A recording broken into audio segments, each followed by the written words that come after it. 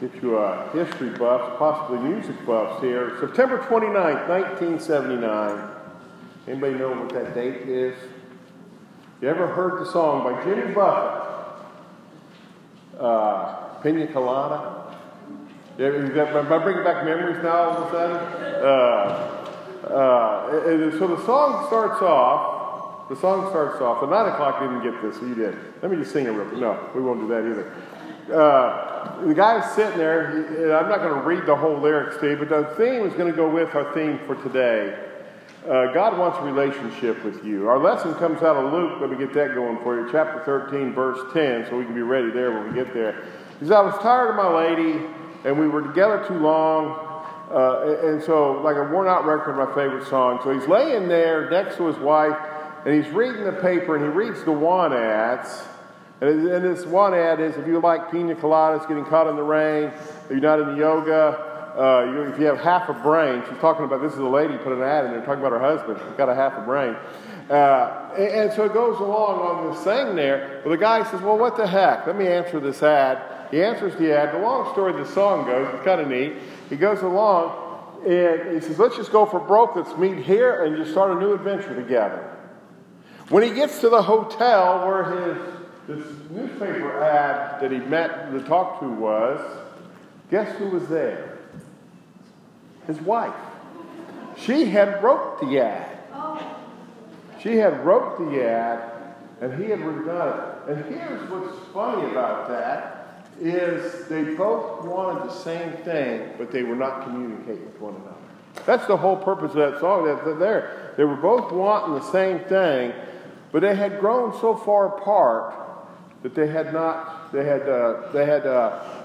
talked to each other about what each other wanted and needed in life. And so that's going to run into our sermon. Just kind of keep that in the back of your mind as I read the scripture, and then we'll kind of roll back into that area there. Now, this is Luke 13, verse 10. It says, now he was teaching in the synagogues on the Sabbath. And behold, there was a woman who had the spirit of infirmity 18 years and was bent over and could in no way rise herself up. But when Jesus saw her, he called her to him and said to her, woman, you are loose from your infirmity. And he laid hands on her, and immediately she was made straight and glorified God. But the ruler of the synagogue answered with indignation, because Jesus had healed on the Sabbath, and he said to the crowd, there are 6 days on which men ought to work. Therefore, come to be healed on them, and not on the Sabbath day. And the Lord answered and said, hypocrite! Does not each one of you on the Sabbath loose his ox, his donkey from the stall, and lead it away to water? So ought not this woman be a daughter of Abraham, whom Satan has bound? Think of it.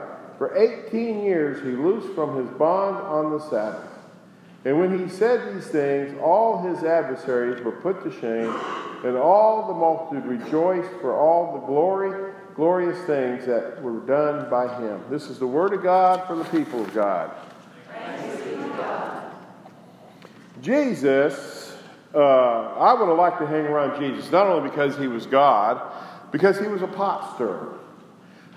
Some people, I know this is hard to believe, and they don't really believe it at all, say that I'm a pot stirrer. I know how to say the right thing and say it to the right person, that I can stir the pot just enough and leave. But that's what Jesus is doing here, really. Honestly, he's a pot stirrer. Because we see also back in Luke chapter 6, verse 7, it's also there's a story in Matthew 12 and in Mark 3, about a guy with a withered hand, and everybody's watching to see if Jesus would heal on the Sabbath. And he does. He doesn't do it. He could have easily said, ma'am, I'll come visit you tomorrow. Or he could have visited her the day before. He could have went to her home after the church service, and he could have healed her. He could have done it many different ways, but he does it in the crowd in front of all the people for a specific reason. He knew exactly what he was doing, knew exactly the message that he wanted to get across. And that's where it leads us today. What is the problem? What is the problem with Jesus healing somebody on there? If somebody in the church service come down and said they had cancer or diabetes or something else, and you come to the altar and we prayed for you and you were healed, we'd rejoice, would we not? We're not bound. Number one thing, you hear me talk a lot about Jewish ways. We're not bound under the Jewish law. Understand that. We are not bound under the Jewish law and the Jewish ways. They're good practices, are good things to know. The problem leads to is the synagogue leaders, the Pharisees, the Sadducees, they were rule followers. Because we look at them as bad people, and they really weren't. What we see is that they were rule followers because they did not want to go into exile again. Between 700 and 500 BC, the northern kingdom fell, then the southern kingdom fell, and they were led off to Babylon. A lot of your Old Testament prophecy books, Daniel, Jeremiah, Ezekiel, and Nehemiah, all of them deal with this exile into Babylon. There's more of them there, but they all deal with this exile to Babylon. And so when they got out of exile, when God finally released them out of exile, sent them back, they learned their lesson. We are going to follow the Word of God. We're going to dot the I and cross the T. That, too, becomes a problem. Luke chapter 15, the prodigal son, we see the one son wild living, and he goes off and he comes back and the father rejoices. But the other son was just in as much sin as the first son. And he tells him, he says, Dad, I followed all the rules. I've done all the right things. He was just as lost as the other ones, because he didn't have a relationship with his father. His father was the rule giver and he was the follower. See, that's not what God wants. God wants a relationship with you. God desires a relationship. He doesn't want you to follow the law for the sake of following the law. He wants you to be in relationship with Him. The rules and the things, the do-nots and all that stuff is to keep us out of trouble. Keeps us out of trouble. And so we got to look at this real quick. It all follows. The people were in exile for a reason. They stopped following God's way. They had idols. They had all this other stuff. But one of the main things they stopped doing was following the Sabbath. We can read Daniel. It'll tell you about it a little bit. They stopped following the Sabbath. So it jumps all the way back to Leviticus 23. Who studied the book of Leviticus lately? But Leviticus 23, it's a great book to study. One day we'll study the feast days and the feast of the Lord. Leviticus 23, chapter 1, or verse 1, excuse me.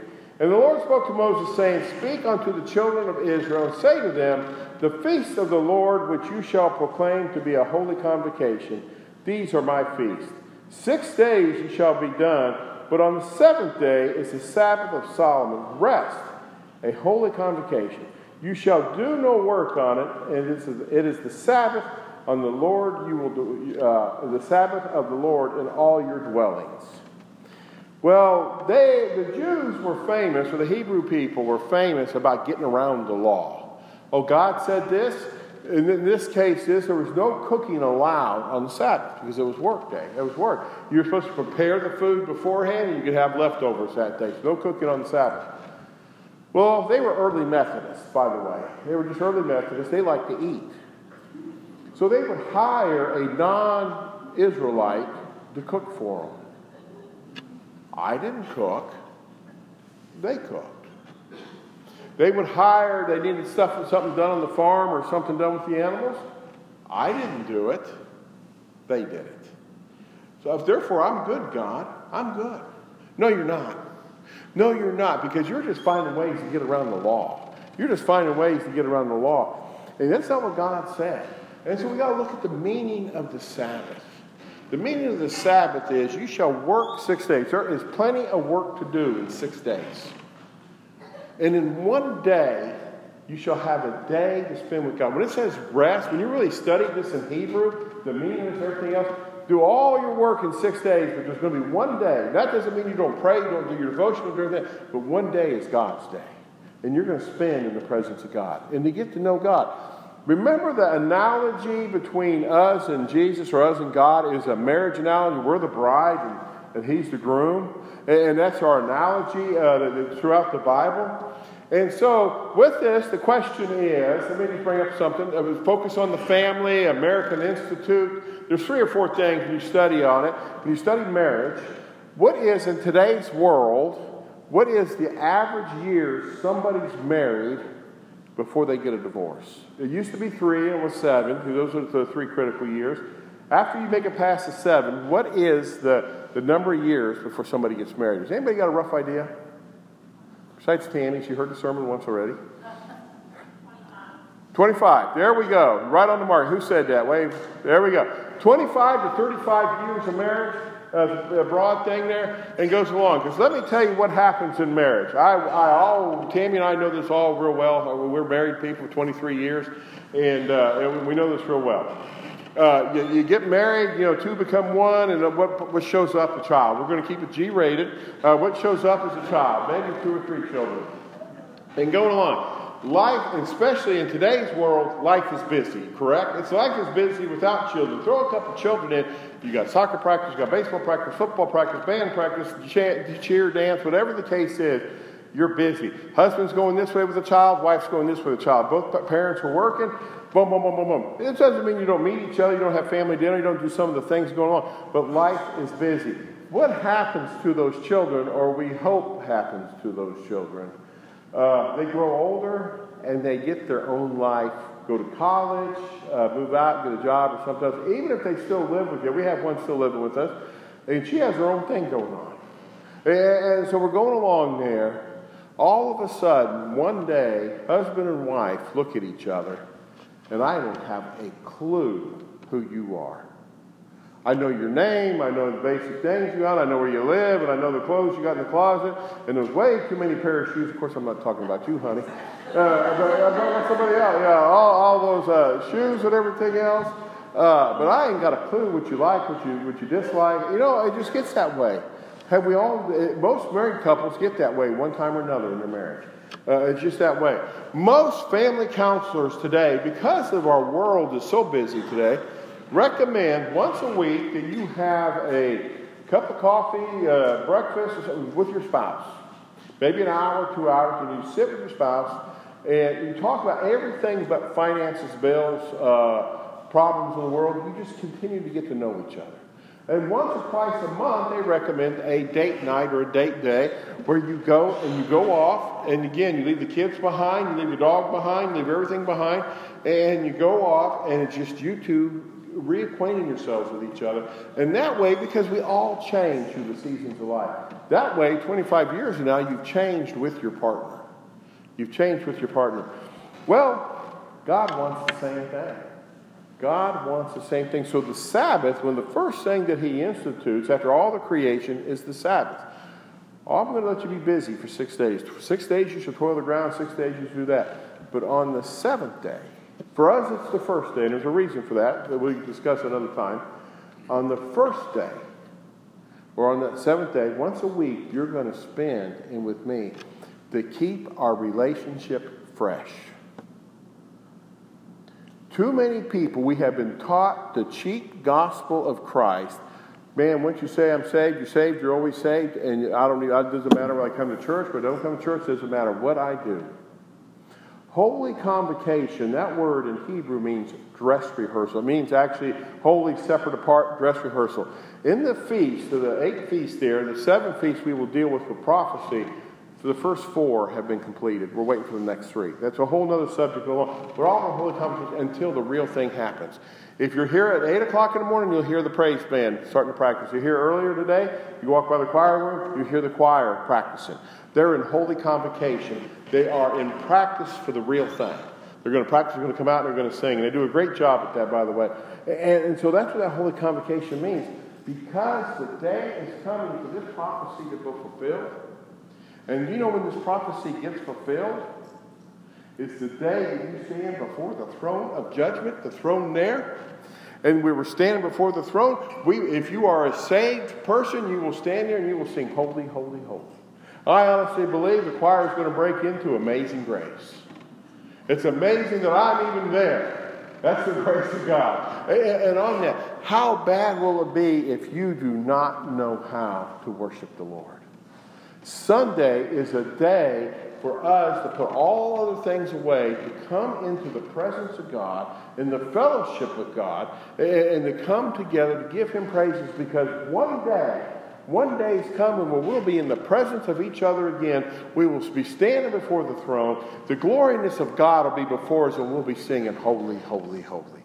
And for us bad singers, we will sound good. Or they'll put us in the back. Heaven will be pretty full. They'll put us in the back still. But whatever the case is, that's what it's about. That's what the Sabbath day is about. And what the Pharisees had done, and made it a law. There was a book, and we have this book somewhere in the historical archive. On the Sabbath, had like 1,000 pages. They sat down with a committee, early Methodists. They sat down with a committee. Okay, on this, what constitutes work? How many steps can I take before that becomes work? And so they said you could take 10 steps. They figured out average housing dwelling. You can walk from one side to the other if you need to do a restroom and come back, And so, okay, you can walk 10 or 20 steps. And so what they would do is on their way to somewhere, they'd walk their 20 steps, stop. Because there was a time for break. Okay, I can walk 20 more steps. They found a way around it. And so they made this a strict law. And with the Sabbath and all the other things it's not about the law, strictness of dotting the I, crossing the T. Jesus and God, they're all one, the two together. He wants a relationship with you. These things aren't about laws following, crossing the I, or dotting the I, crossing the T. It's about God wanting and desiring a relationship with you. That's what God wants. That's the whole thing. And that's why Jesus is so mad at him. Hypocrite! Don't you understand what the Sabbath was made for? And that's what they had forgotten. They had forgotten it. Read Malachi. Malachi is a good story. Will you rob from God? Well, how do we rob from God?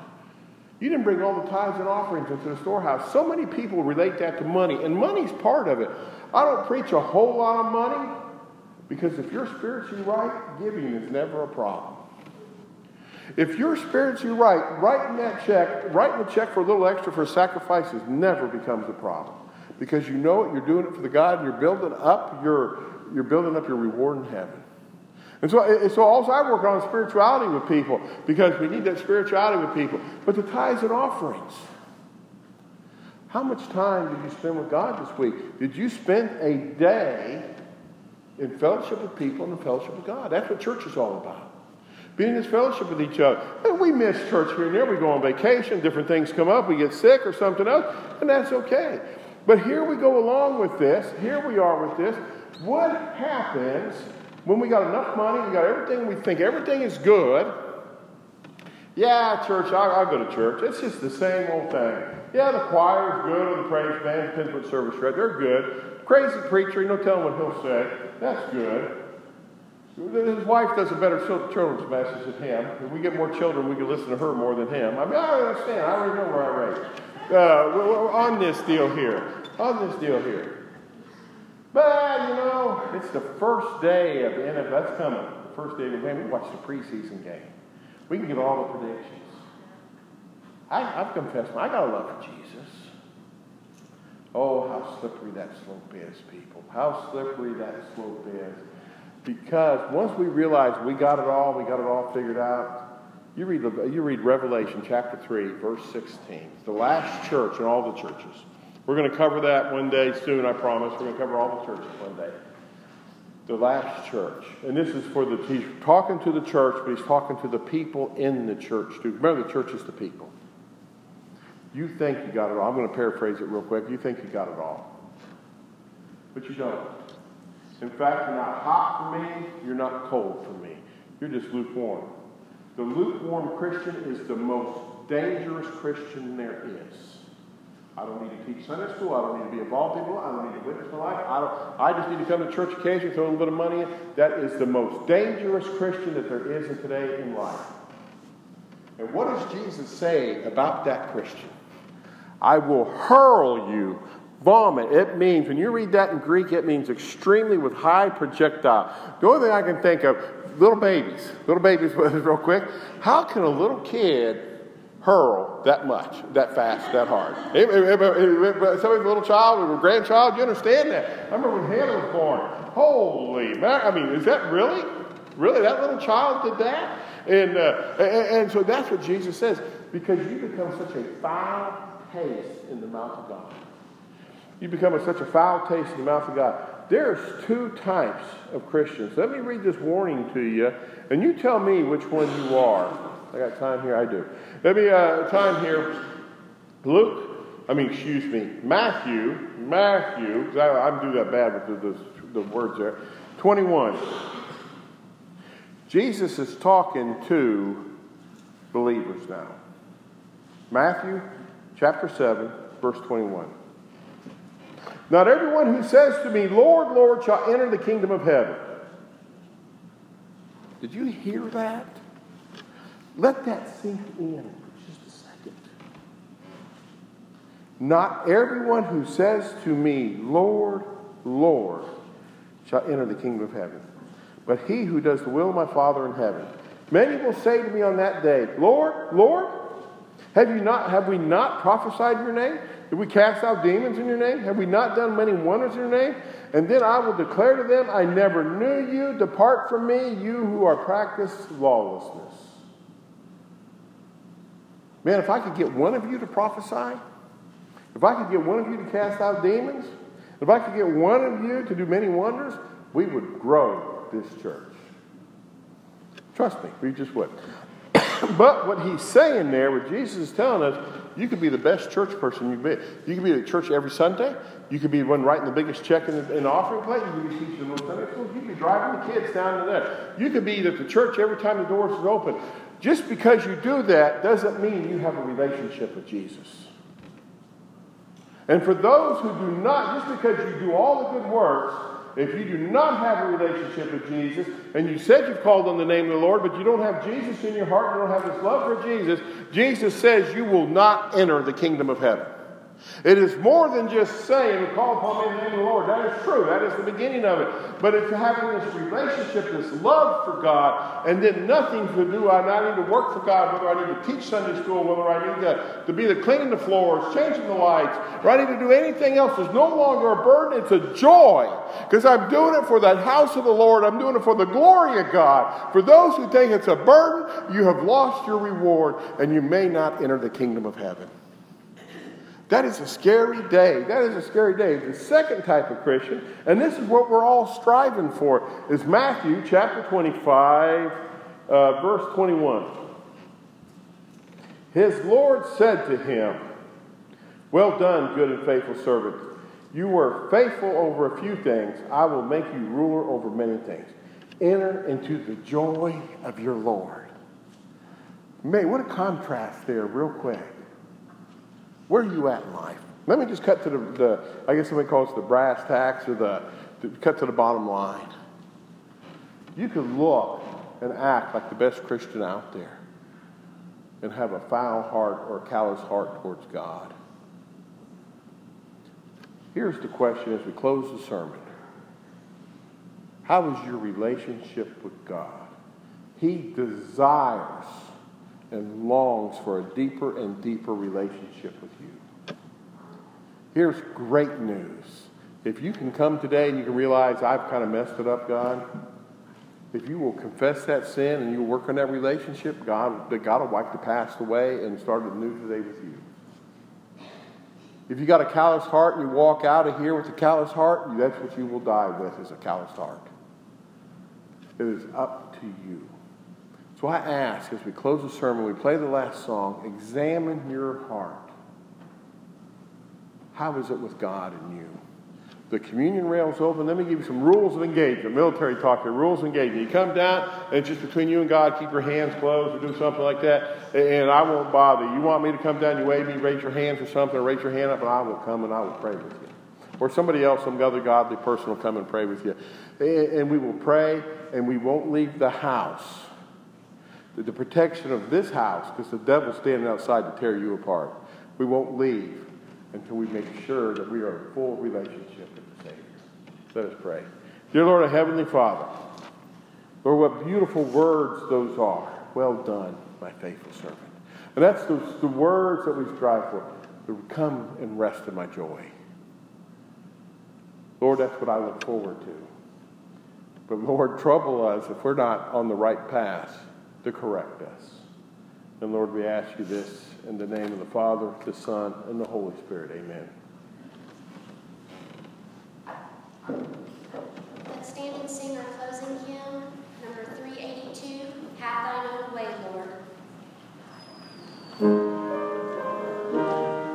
Lord.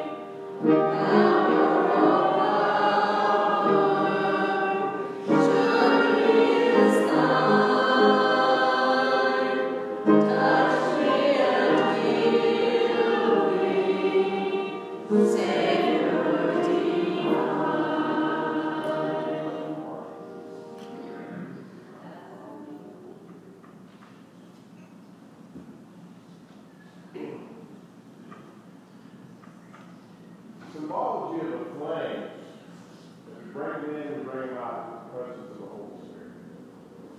And what we're saying is that the Holy Spirit is now entered the world. In service, will you follow? Will you follow the Holy Spirit wherever He guides you this week? Will you follow the Holy Spirit wherever He sends you to praise the Lord and to share your faith with somebody that He brings it and invite them back into a relationship with you, with God? Let us come and be mindful about the will of God. Dear Lord, Heavenly Father, Lord, the service is over. There's one in the world. Let us worship. Let us wake up in the morning worshiping you. Let us go to bed singing praises to your name. Let us go to work or go to be wherever we're going to go this week, Lord. Let us be singing praises to you. Whether we're in the doctor's office, whether we're in the lawyer's office or the finances office, Lord, no matter where it is that we have to go, school, wherever, let us be singing praises to you. And Lord, let us see the miracles of which you are about to bring forth before us. That when we come back next Sunday, Lord, we'll have a testimony to tell. We'll be proud of Jesus has been in my life. He has made whatever difficult situation I am. He has been there with me. And Lord, we ask you to walk before us, walk behind us, and the Holy Spirit seal us and cover us, and to protect us until we come back together again. And Lord, we ask you this in the name of the Father, Son, and the Holy Spirit. And with great excitement, the whole church said, Amen. That was medium excitement. We'll get excited next year.